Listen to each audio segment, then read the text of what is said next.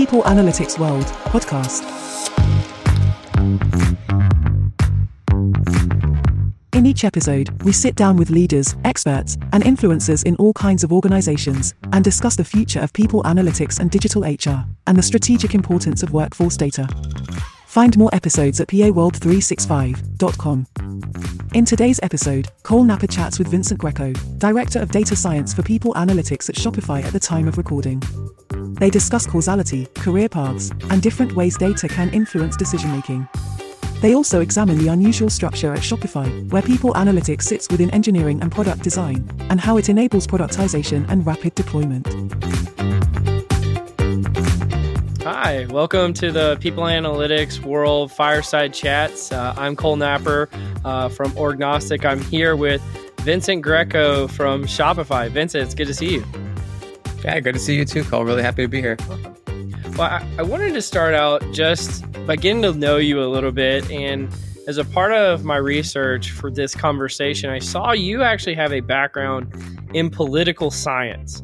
And I don't think that's necessarily the typical, I don't think there is a typical background for people analytics, but I don't think that's necessarily the typical background. Anything that political science you feel brings something special or unique to our field? Yeah, no, that's a great question. And you're right. I think everyone sort of approaches people analytics from, I think, a different sort of walk of life. Yeah, I would say from my perspective, I think where political science is helpful is like, one, it's like super interdisciplinary. So it draws from economics, sociology, stats, all number of different disciplines. So I think you sort of have to borrow from a bunch of different areas, which I think is usually very helpful, particularly in like a PA context where you are sort of looking at what other folks are doing in different disciplines or domains. So I think there's sort of that piece.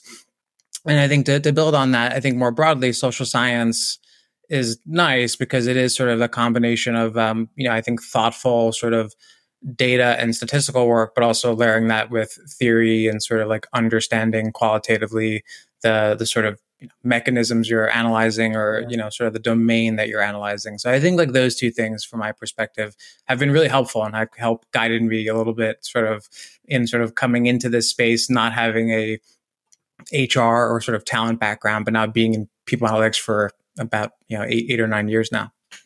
Yeah. Well, one of the things I think is actually a strength of our field is the diversity of backgrounds that come into our field. Do you believe there's any kind of like unique superpower that your background brings into people analytics that you may not have seen others have?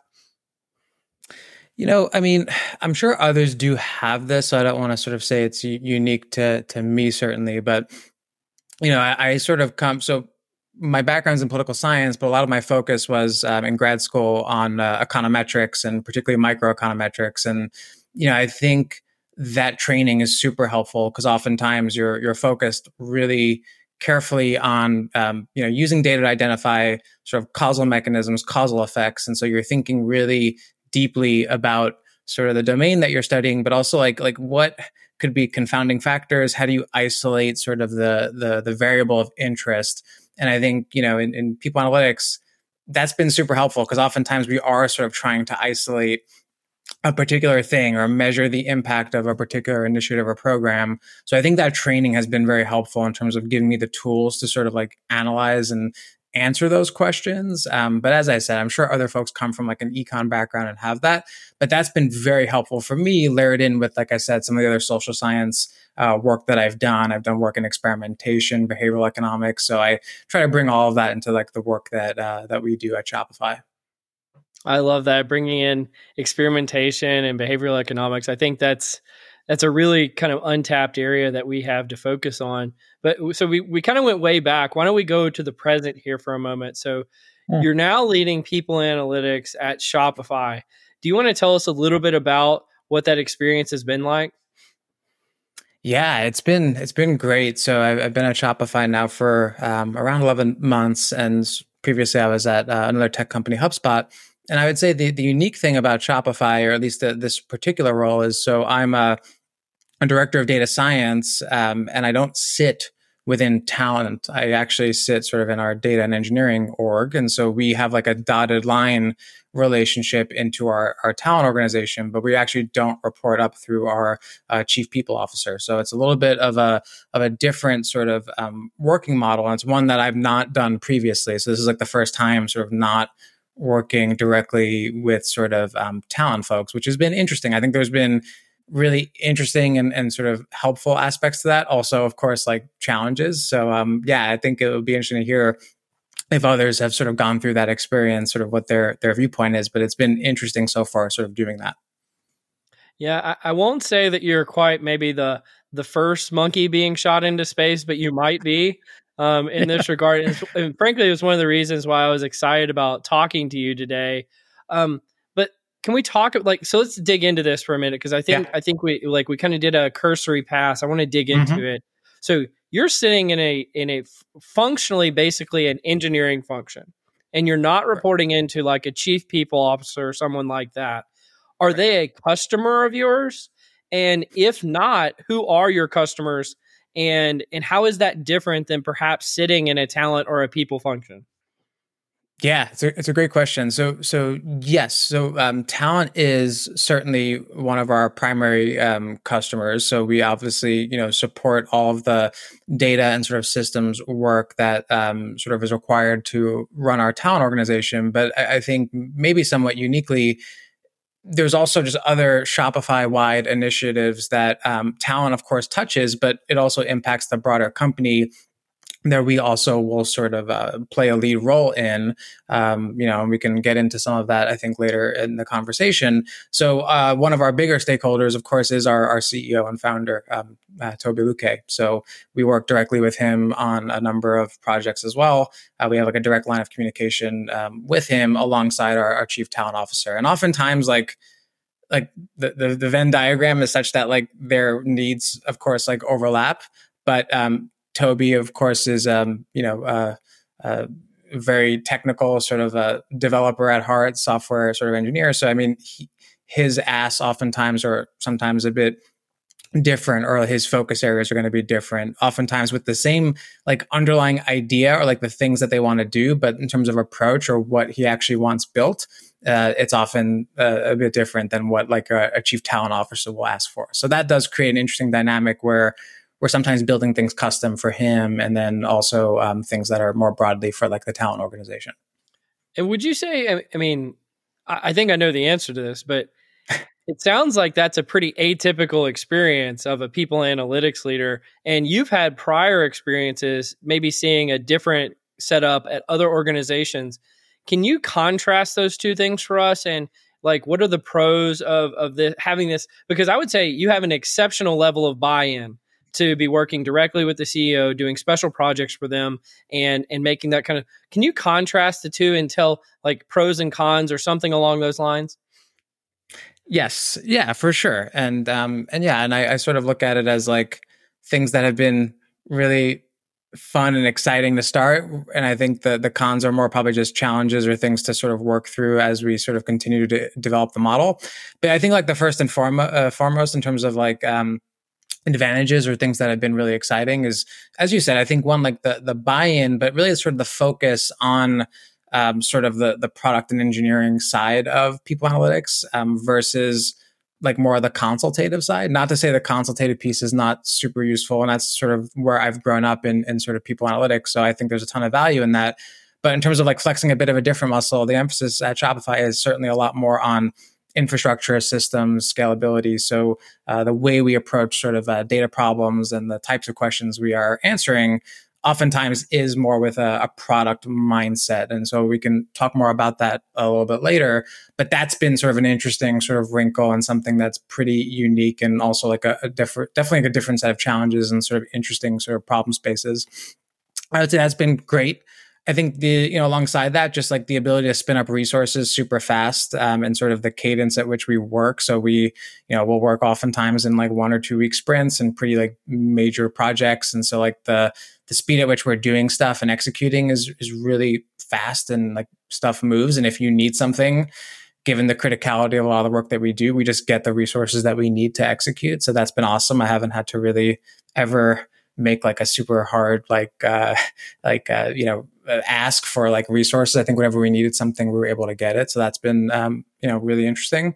I would say the challenges, right, or the things that have been sort of a bit of a adapting to is like, one, as I mentioned, this sort of idea of supporting initiatives that are for all of Shopify versus like something that's a bit more talent specific, and like how do you prioritize, or like what's the right way to sort of sort of stack rank some of those asks has been a bit interesting and challenging, since we also don't report to either of those stakeholders, right? So in terms of setting our agenda and roadmap, it is a bit interesting because it's not as if my manager is sketching out like what it is we should be doing, because she sits in like data engineering and has no sort of background in talent. So a lot of it is trying to figure out as a leader, like how do I sort of spend the team's energy and like where do we invest time? So that's been both a challenge, but also something that's I think a good opportunity. And I think the last thing, or the second thing, is just getting that visibility into talent needs and like building that deep empathy is a little bit trickier, of course, when you're not sitting in the org directly. So you have to like be more intentional, because that is something you take for granted if you sit in talent. Like all the players, like what's going on. When you don't sit in that org specifically, it is a bit trickier to find ways to like really empathize with your stakeholders. Well, now I got so many different directions I want to go after what you just said, but well, so I guess let's stay with the thread that we're on. So how do you build those relationships when you're not in a talent function? Like, how do you overcome those barriers? Yeah, I mean, it's sort of interesting, right? Because I think the other thing to note here is that Shopify is a digital by design company, so we are fully remote. We do not have like a dedicated office space. Like we do have in-person meetups and things like that, but we don't have an office where folks all go. So again, like you sort of layer that on top of the fact that you don't sit within talent. I do think it creates some interesting challenges. But that said, look, our chief talent officer is amazing. She's a fantastic partner. I have a great relationship with her. We meet, as needed, like all, to talk through sort of projects and priorities. There's also a weekly, talent leadership meeting that I attend. I have sort of, regular check-ins with each of our talent leads. So, I mean, there are mechanisms, at least sort of more real-time mechanisms to sort of understand that. We also are very intentional at Shopify around just posting like objectives and things that we're sort of aiming to do over the course of the year. So I think there's usually not many questions around like what the main goals or priorities are. And I would say last year, particularly at Shopify, a lot of our biggest company initiatives were talent ones. So it was pretty obvious where to focus energy. So there wasn't a lot of ambiguity or question around like what we should be doing or where we should aim the team. So we'll see how that evolves over time, but that's been sort of the way. Yep. That kind of got into the next question I was going to have, because you mentioned, with having a supervisor that's not necessarily a talent, has like a talent background. You've got the CEO over here, obviously not the head of talent, or I guess arguably they are, but and then you're not in the talent function itself. So how do you set those priorities? But it sounds like with the company is so invested in the talent space with what they're already doing, that problem kind of solves itself, right? Absolutely. Yeah, I think that's right. And I would say like our CEO is quite interested in sort of the talent aspects and certainly thinks of that as one of our competitive advantages. So he's very deeply involved in a lot of the projects and work that we do. And so as you said up front, like the problem or the challenge has never been around getting folks to pay attention or to be invested in sort of the work. It's quite the opposite. It's more like, how do you ruthlessly prioritize and like really like go to first principles around like where you need to focus, because things are happening super fast and we're getting pulled in a lot of directions. So it's one of those things where it's like, how do you just get disciplined around where to spend time and make sure the team is focusing on the right things? So how do you go to first principles in this space? Because I find this is an under-discussed topic for sure. Yeah, I mean, look, I'm sure everyone has sort of different like mechanisms and ways through which we do it. I mean, I think for me, one of the big things is like, one, like ensuring we understand like like fundamentally where we're looking to go, like, and how do we work backwards from that? So like, what is like the end outcome that we're driving towards? And if we sort of start from that and work backwards, how do we get there? So I think that's sort of a useful sort of mechanism to sort of understand that. I think with that will come like surfacing assumptions. So like, what are we like thinking about? Like, what are we assuming is like, either already in play, resources that we have, things that are already in motion. I think, uncovering some of that. And then really sort of going to like what are the P0 sort of priorities, the things that are absolute non-negotiables that have to get done in order for this to sort of move forward. So, I think that's been the big thing. And of course, we work, I think like many like product and tech companies around like the idea of like MVPs, minimum viable products. But I think the difference is like the standard, the quality bar is like pretty high at Shopify. And so I would say, we always say like an MVP is not an excuse to like ship a really crappy product, right? Like, like you can't just be like, hey, well, it's an MVP. So, so the idea really meaning that like you have the MVP still has to work really well and be useful. It can't just be something that you cobble together that just doesn't do what it needs to do. So I do think like our thinking around MVPs, is, I don't want to say it's different, but I think there's a bit more of a strict adherence to like maintaining a high quality bar, even if you are trying to scope something that is sort of smaller in nature to get sort of traction and movement. So I do think that's another way we've sort of used that to like get to the essence, or like boil down like the thing that we need to do and make sure we get right. Yeah. Well, talk to me about, because I wanted to go back to what you were saying earlier about being a product driven function and doing things through sprint cycles rather than, I guess, first in, first out or something like that. Sure. Can you talk about that? And has that been an adjustment in your career, or have you always operated in that way? So I would say more recently, it's been sort of a motion that I've gotten more comfortable with. I think it's I'm being interested in your perspective too, and sort of being in a few different places. But I do think a lot of there's a good amount of work sort of moving towards that idea of like not these long like waterfall type projects where you take 6 months to do something. And I think a lot more emphasis on getting things out there quickly and getting feedback. So I do think even if it's not like in the more like narrow parameters of like a sprint, I do think generally the work is moving towards something that's like shipping faster. So I would say that that's been, an okay adjustment. But I do think, as I said, given a lot of times we're working on really big things. So like, obviously like Shopify talked about last year how, we overhauled our compensation system, and you can imagine that's like a pretty massive, body of work. And I remember, I think I was telling you the story, but like I was in sort of Toronto for like 2 weeks, sort of helping to work on that project. And when you, think of the idea of like, all right, cool, we're going to do all this massive undertaking and like try to do it within like a 2 week span, like you have to be, again, like just so ruthless of like what you focus on, like what absolutely needs to work perfectly, where can we iterate. So I do think like it's really strengthened, I think, some of those skills in sort of doing it with like high stakes, which has been, I think, a bit more of the case at, at Shopify. But again, I think just to like round out, we're just all about shipping all the time. So like even like managers and leads, I think there's a notion that like, hey, when I'm leading a team, I don't need to get my hands like sort of dirty there. I'm sort of like overseeing things. And I would say like that is not like sort of the culture at Shopify. And I think all of our, managers, directors, whoever you are, I think everyone is seen as builders on some level. So I think there's an idea that, no matter what your role is, you are sort of actively involved in shipping things and actually getting stuff out into production. And that's been fun. But again, like, yeah, a little bit different from what I've seen in other sort of organizations. Absolutely. I mean, I think the thing that I'm really loving about this conversation and why I was excited to have it is because when I talk with other people, analytics leaders, it is very uncommon for them to say things like, we're ruthlessly prioritizing, or we're constantly shipping things. Like that's just not in our lexicon. And so if you haven't kind of noticed from the type of questions I've been probing you on, I have this like overarching meta question, or kind of this corpus I'm trying to build here, which is being a product function, or is being a people analytics team in an engineering function, like, are you truly the trendsetter and this is going to be the thing that the future of people analytics looks like, and everybody better get on board or they're going to be, a dinosaur or something like that? And like, what's your perspective on it? Because like, I feel like what you're doing is very unique and I'm very excited about it.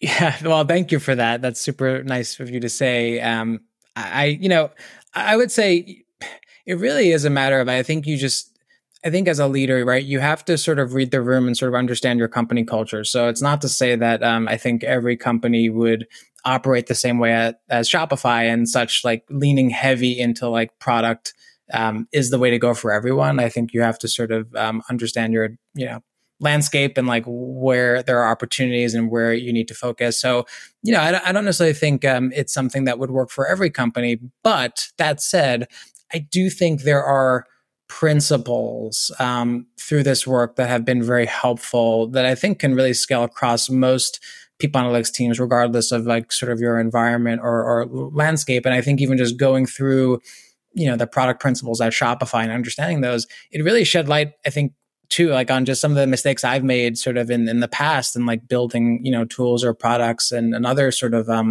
people analytics functions that maybe didn't sort of have the same impact or like didn't work as well. I think just a couple off the top of my head, right? I think one of the things that, we emphasize quite a bit in sort of building like a tool or, a data product is really around like this idea of making like the most important things super easy to surface and to use, but also giving flexibility that you can do a ton more if you choose to do so. So like the idea being you want to build something such that like it's so easy to get to the most important insights, but you also want to acknowledge there are like super users out there that are going to want to do a ton more things.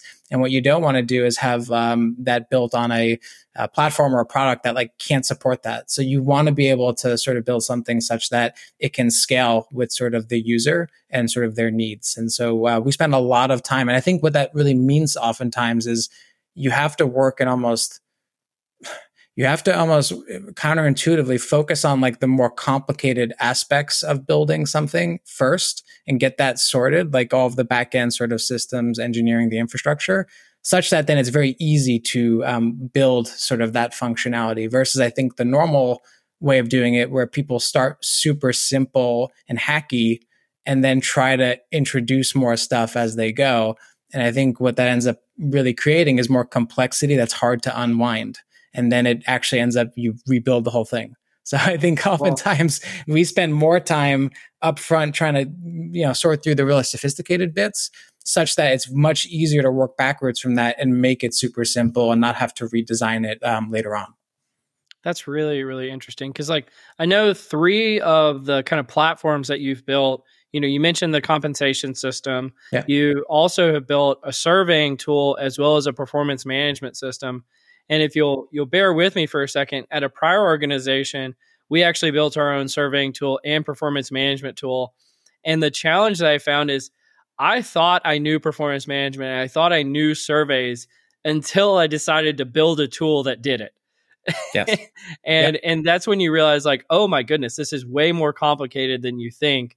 And you have to have such a ground level understanding of some of these things to do it. Can you talk about that process at all? What it's like truly being a builder? Yeah, for sure. I mean, I think that's right, and I think oftentimes I think the sort of questions that we ask up front and sort of encountering this idea of like, hey, how do we build this? Is really thinking about, well, what is sort of the infrastructure and data models that we would need to even do something like this? Because oftentimes when you sort of start from that premise, you actually start to uncover all of the trickiness and like the challenges, as you sort of said, and actually getting something to scale. So I think oftentimes, that's where we start. And that's not to say that like there are projects or problems where you don't need to do all of that. Like it's, I think we often try to think about the work we do as like, is it infrastructure? Is it like a feature or is it like an experiment? And oftentimes like, I think in thinking about that, you sort of uncover, well, where do you need to focus or what's going to be the sort of priority to make sure you get it right in order to sort of scale something. So, again, I think part of it is really understanding, okay, if this is where we want to head, what is the sort of underlying like back end need to look like to support this? And, I think in doing that, it's created some upfront work, certainly, but it's allowed us to move much faster once we have that. And I think the comp work was a really good example of like a lot of where the effort was, at least from our team, was in building sort of the ETL process. And for those that extract, transform, load, like the ETL process on the data side, to be able to basically spin up like the state of the world, like how, what does compensation currently look at Shopify, and how do we adjust? Like, here are some knobs, things that we can adjust if we were to like try something different, you know, as a company. Here's like, we can do that. And here's like the UI to do that. And then here's what the impact would look like. Like, here's what would change. And here's what that would actually do for us. And so have that sort of feed into like a reporting layer that sort of shows decision makers, hey, like, here's the impact or the implications of making XYZ changes to our comp system. And I think having that super tight feedback loop where you can just do that and do it an infinite number of times because you have an awesome sort of data model, you know, and sort of an infrastructure sort of underlying it, it allowed us to move immensely quick, much faster than if we did something like that was like focused on a very specific problem.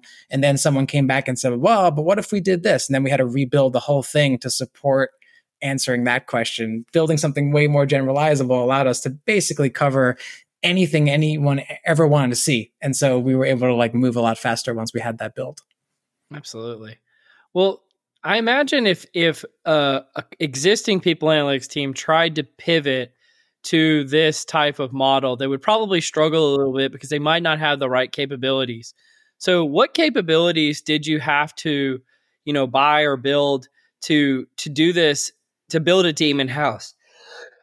Yeah. Sorry. Yeah. It's a great question. And so I will say, like, I am a bit spoiled in that way because I think, you know, when I joined Shopify, the PA team already existed. It was a great team that was already starting to do amazing work. So I can't take certainly the credit for all of the awesome stuff in terms of how that team was constructed. But in obviously building teams myself, and I'm also now inheriting a really high-powered team, I would say, you know, again, depending on what you're like aiming to do, if you are sort of focusing more on the product side, you know, I think the investment we've made on, you know, data engineering, data developers, sort of both back end and front end, again, like I think that's been immensely helpful. And I will say data science at Shopify is more engineering focused. So all of our data scientists are expected to like build extractors and like work on data pipelines and do data modeling in addition to the more, I would say, like research or statistical based work. So I think because of that strong engineering focus, everyone sort of comes with the basis of like understanding how do we set up the right infrastructure and systems to be able to answer the questions that we, you know, want to answer.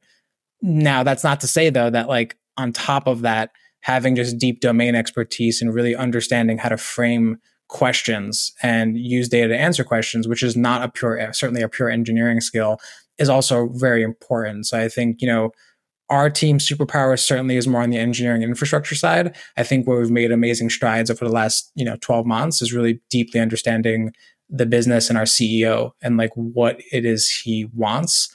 And I think with that, we're able to sort of really focus on the right things at the right time, which has, I think, unlocked a lot of impact. Well, let's dig into that a little bit because one of my immediate thoughts is, wow, having a team with that level of skill must be extremely expensive. And so I also think that means that the team has to be producing a ton of value on the other side, especially, you know, I think about the current context of what's going on out in the world with, you know, cost pressures, inflation, layoffs, and those type of things. Teams have to be kind of justifying their existence and to do that effectively. And you've got that right level of buy-in from your leaders. How does your team navigate that ability to make such an outsized impact to ensure that it's going to navigate these kind of uncertain waters effectively? Yeah. And look, and I think that goes back to what we were talking about earlier, which is really around prioritization and focusing on the right problems. Because when you think about some of the work that, maybe some people analytics teams have been doing over the last, year and a half, right? You have things around, retention efforts, during the height of sort of the labor market sort of movement and everyone sort of jumping jobs and all that sort of good stuff. There was a lot of emphasis on retention, and obviously there's a huge cost impact to that and sort of the opportunity cost of losing someone. So there's sort of that work. There was, of course, more recently things around layoffs and sort of downsizing. How do you think about the economics of that? Also, huge impact. Obviously, Shopify, we were working on compensation, which is an enormous cost, obviously, when you think about it from the context of the entire company. So I really think a lot of it is just aiming at the right problems and making sure that in what you're doing, you're sort of focusing on things that are of high value and high impact to the business. And I always tell newer leaders starting out, particularly if you're not maybe in the position that I'm in a Shopify where you already, like you said, have a bit of that buy-in and it's more just prioritization. I think if you're starting out and trying to build a brand and build sort of a focus area, I tell folks to really think about your work as a portfolio. And in any sort of portfolio, you're trying to find some, sort of mix of work to sort of mitigate against, risk, right? And so what that means, I think practically is finding some of those quick wins that everyone talks about that are hard to find, frankly, nowadays. I think we've all maybe hit a lot of those quick wins, but there's usually some things you can do fairly quickly that won't have the highest impact, but will have some measurable impact.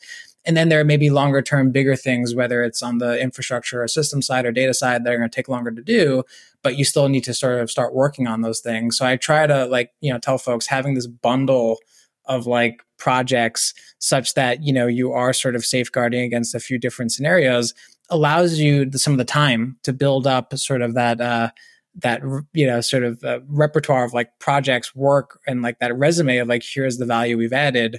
And that way you're not sort of just going after things that seem pie in the sky, really, huge savings, but you're not ready to do it. You can't work on comp yet. You don't even have the data in a data warehouse to sort of do the analysis, right? So, again, I think you have to sort of meet the company, where it is, but also think about your work as that portfolio and figure out where you can sort of optimize it to find that balance such that you can buy some time to get to those higher impact projects. Yeah.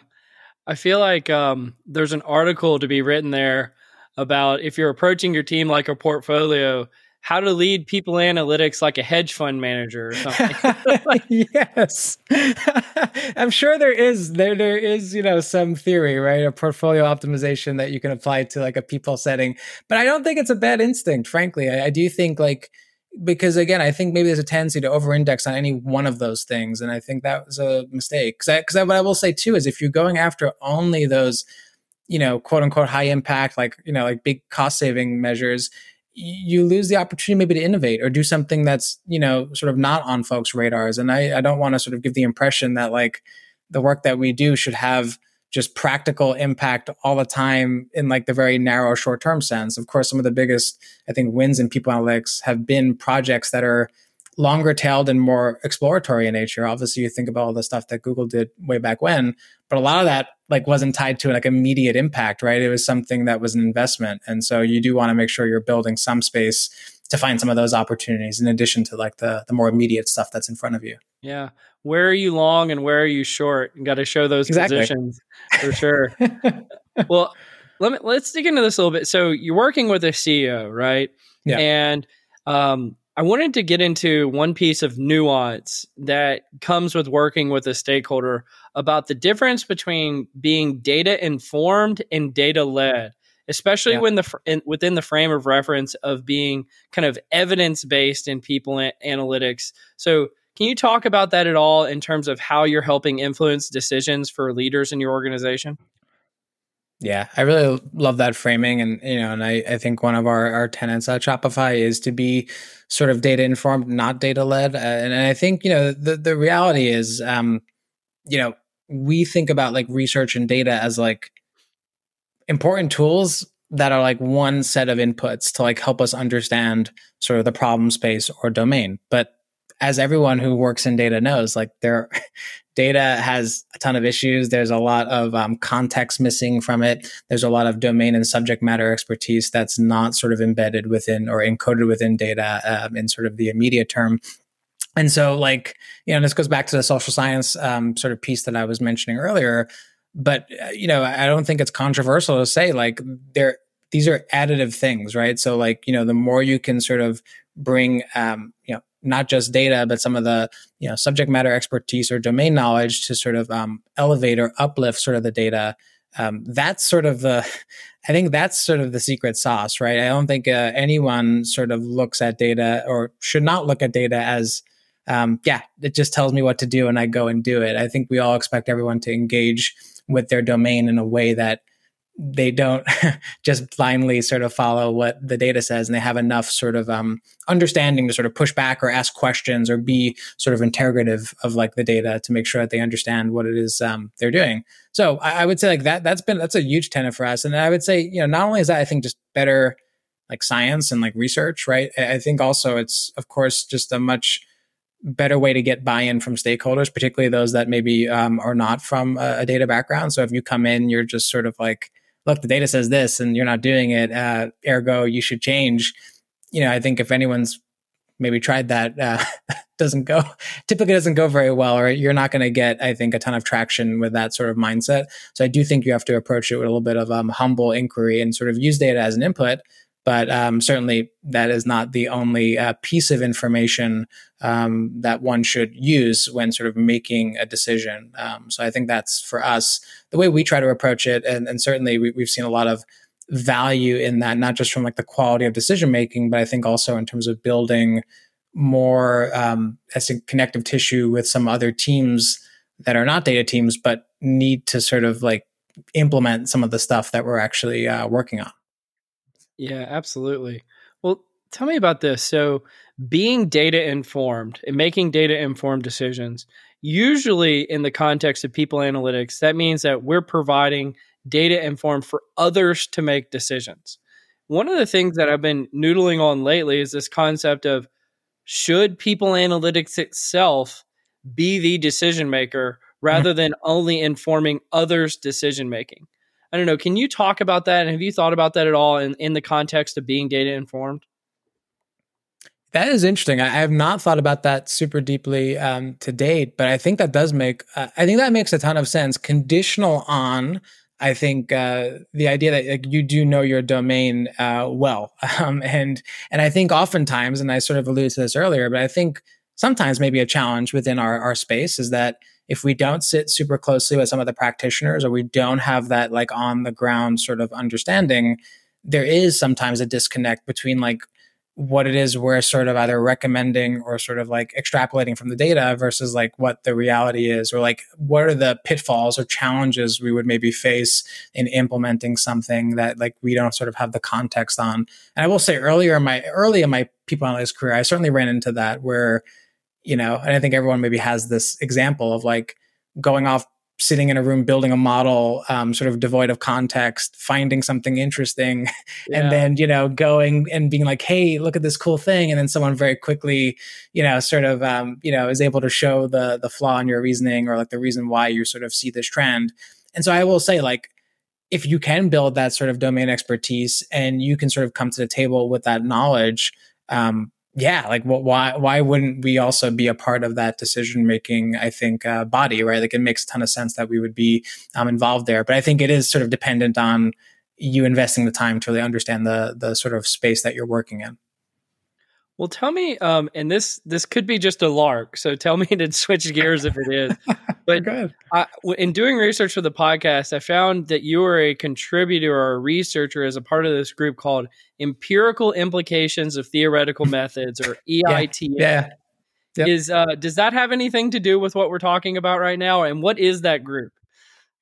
Yeah. No, that's awesome. Yeah. So EITM was, it's a program. It's like NSF funded. It was something I did in grad school. I spent, a summer at Princeton sort of, working there, and really the focus is like, how do you bring to bear like formal like mathematical and economic models to like practical applied sort of problems. And I think again this sort of ties back to some of the econometrics pieces that I talked about earlier. But oftentimes like models are really useful, right? Mathematical models, economic models are really useful in part because one, it sort of surfaces assumptions that you're making in a very explicit way. So you have to put that on paper. So I think that's always important for understanding, how you're approaching the analysis or the work that you're doing. But two, it's like logically consistent, right? So again, like in sort of doing work in that way, you're able to derive like hypotheses, like what you would expect to see given sort of a formal set of, rules. And then you can go and use data and collect data to test against those. And I think that's certainly how science, I think, should be done or generally should be done. And it's a great toolkit for that reason. So a lot of the work that I did there was a lot on just like, how do you apply that? And so before I was in people analytics, I was actually in program evaluation. And a lot of the work I was doing was sort of measuring the impact of energy efficiency programs. And like, how do you sort of quantify if someone participates in like an energy savings program, how do you measure how much energy was actually saved in doing that? And like, how much can you attribute to the program? So it's like a really nice mix of like, you need to have theory and like really understand like, well, what's the mechanism? How would this actually work? And then like, how would I collect data in a very rigorous and robust way to sort of answer that question causally and not be sort of subject to confounding relationships that of course exist in the real world. Well, let's talk about that because I feel like the elephant in the room of doing science and experiments is this concept of causality. And I know from my research background that people only speak about causality with trepidation and that kind of thing. And so what role does causality and causal inference play in the work that you do with people analytics? So I personally think it's a really helpful set of tools, not because I think you can answer everything in a causal way, of course, because I think you're absolutely right to say there's a ton of challenges in doing that, particularly if you don't have an experimental sort of like a randomized controlled trial. So I do think there's challenges there. But again, like the way you then would approach it, right? So most of econometric work is sort of trying to approximate an experiment. So how can you set up an observational data study or like a collecting data in a non-experimental way? How can you set that up in a way such that it gives you some of the same leverage you would get from an experiment? So a good example, right? And something we did at HubSpot, which I was really proud of. I think we had an analyst work on this, which was amazing, really good work. But it was sort of at the very, sort of onset of the pandemic, right? And, what we had at HubSpot, we already had sort of a remote work population prior to the sort of pandemic. And then of course we had sort of office closures on a very specific date. And we had this really interesting natural experiment where we had a bunch of folks that were in office all of a sudden had to transition to remote. But we also had this sort of control group or comparison group that were always remote. And we had sort of, pre-post the office closures, those two groups that we can compare. And so I think it's stuff like that, where if you can find in your work, like either quasi experiments or sort of natural sort of phenomena that like sort of happen that set up an experimental framework. So like the remote work one is a very obviously popular one. I think one that maybe gets less attention, but I think also could be very useful. We haven't done this work yet, but I think about like strike prices for restricted stock units, right? So strike price is like when you got the equity from the company that you're in, what the price of the stock was at that time. That's sort of exogenous, so we say, right? It's random in a sense. It doesn't sort of tie into your decision, to like join the company per se. And everyone has a different value. And you can imagine like understanding that variation. And since it's sort of, you can sort of approximate that as sort of randomly assigned, what the impact of that is over time. So what are the delta in strike price? What does that mean for like retention? Like, over the first couple of years, like, does it have any impact? And that can maybe tell you something about the relative impact of, equity grants as a retention mechanism, like stuff like that you can, I think, just think about the natural world and say, hey, like, where are these opportunities to sort of collect data in that way and answer a question in a bit more of a causal sort of approach? Well, and you can take the within subjects and between subjects design, because within subjects, people who came in with the same strike price, and between subjects, those who came in different cohorts or groups at different strike prices too. I love that mindset. And You're a man for my heart, Vincent, in the sense I love natural experiments. And I think we even talked about it on a prior episode of this with Alec Levinson with his economics background. Yes. That was definitely something that I'm a big fan of. Maybe we switch gears here for a moment because an axe that I've been grinding lately, and I'm curious just because of your perspective now leading a people analytics team that's outside of a people function, is career paths for folks in people analytics. Like if you're a new entrant into people analytics, you're coming into a individual contributor role, what is your career path? And are you going to have to do organizational plinko like I see most people analytics leaders do nowadays, is just go between organizations to have a career in people analytics? Or maybe should we all be just jumping ship into our engineering and product functions right now? Like what's your perspective on careers in people analytics? Yeah, it's a great question. And, I can certainly speak from my own experience, but also just from, I think managing others over the last, 10 years or so. But my advice always is to I try to build skills that are agnostic to a domain, right? So you try to find things that, I think would translate well outside of a specific sort of area. And obviously that is dependent somewhat on your own interests and what you want to do. So if you love talent, HR, and want to be in sort of that space for your career, that's totally fine and makes a ton of sense. But that said, I've always tried to make sure, the skills that I develop are sort of translatable to other sort of disciplines and domains. I think the good news with people analytics in general is that it really is at this interesting intersection of data and statistics, sort of business consulting strategy, sort of that talent strategy acumen, the business acumen, and sort of now more recently, as you said, sort of more on the product side. And so I think if you are setting this up such that you are getting a little bit of exposure in each of those domains, I do think it gives you a lot of flexibility. And I could say even in my own career, while I've stayed in people analytics for a good portion of it, I've had plenty of opportunities potentially to go outside of PA. I've chosen always to stay in it because I like it, but it's never been a matter of not having the right sort of skills or experience. So I do think for others that are maybe joining this space or starting to develop those skills, I think they're very transferable. So I think just continue to lean in there. Yeah, absolutely. I like that answer. I like that a lot, actually, of just, if you've kind of got an anti-fragile set of skills, you can virtually go and do anything that you want, right? Totally. So I love that kind of methodology. I think we're kind of getting near the end of this on time, but I want to kick it to you, Vincent. Is there anything that we haven't covered that you want to make sure that the audience is aware of? Well, thank you. First and foremost, thanks for this sort of fun conversation. Really appreciate, having me and just being able to talk through these things. It's been great. And yeah, all I can say is, sort of going back to, my point earlier, I do think there's a lot of attention often paid to I would say the sort of shiny things around analytics and data and sort of getting into the more sophisticated methods.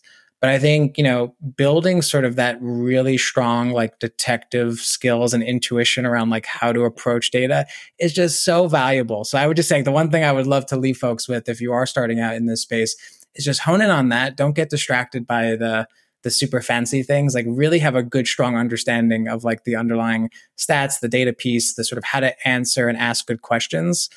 That stuff is so much more important and transferable compared to niche skills. So that'd be my advice there. Actually, let me ask you this real quick before we wrap up. I think this is important. Does someone need to have a PhD to be good at people analytics? Is that a necessary upon entry to have the skills that are necessary to have a career? No, for sure not. I don't think that at all. I think it's a matter of you can get that through PhD training, right, and doing sort of that. And I know you know that as well.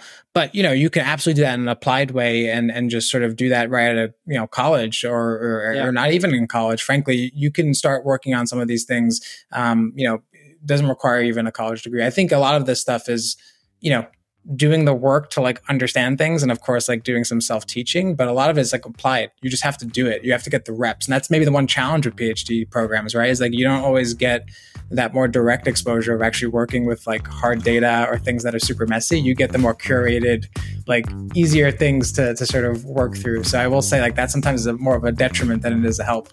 Well, that's why actually I love people analytics, because the PhD prepares you with the theoretical, the scientific, the statistical, the technical backgrounds, the experimental, to really be able to understand some of these things. And then people analytics gives you the repetitions, right? And the ability to apply it in the real world.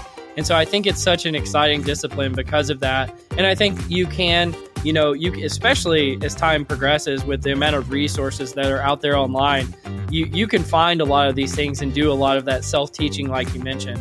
But this has been an excellent discussion, Vincent. I've really been looking forward to it. And so I thank you so much for joining today. But this has been the People Analytics World Fireside Chat. I'm Cole Napper from Orgnostic, and Vincent Greco from Shopify. Thank you so much for joining us today.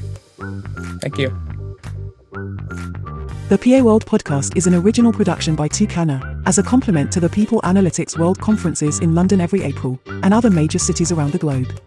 You can find all previous episodes, as well as hundreds of videos and upcoming live sessions, at paworld365.com. If you appreciated this episode, please consider subscribing on your preferred podcast app, and if you have time, leave us a review, as it helps others to find the show. To get in touch about this episode, or to discuss new content, please email podcast@peopleanalyticsworld.com. Thanks for listening.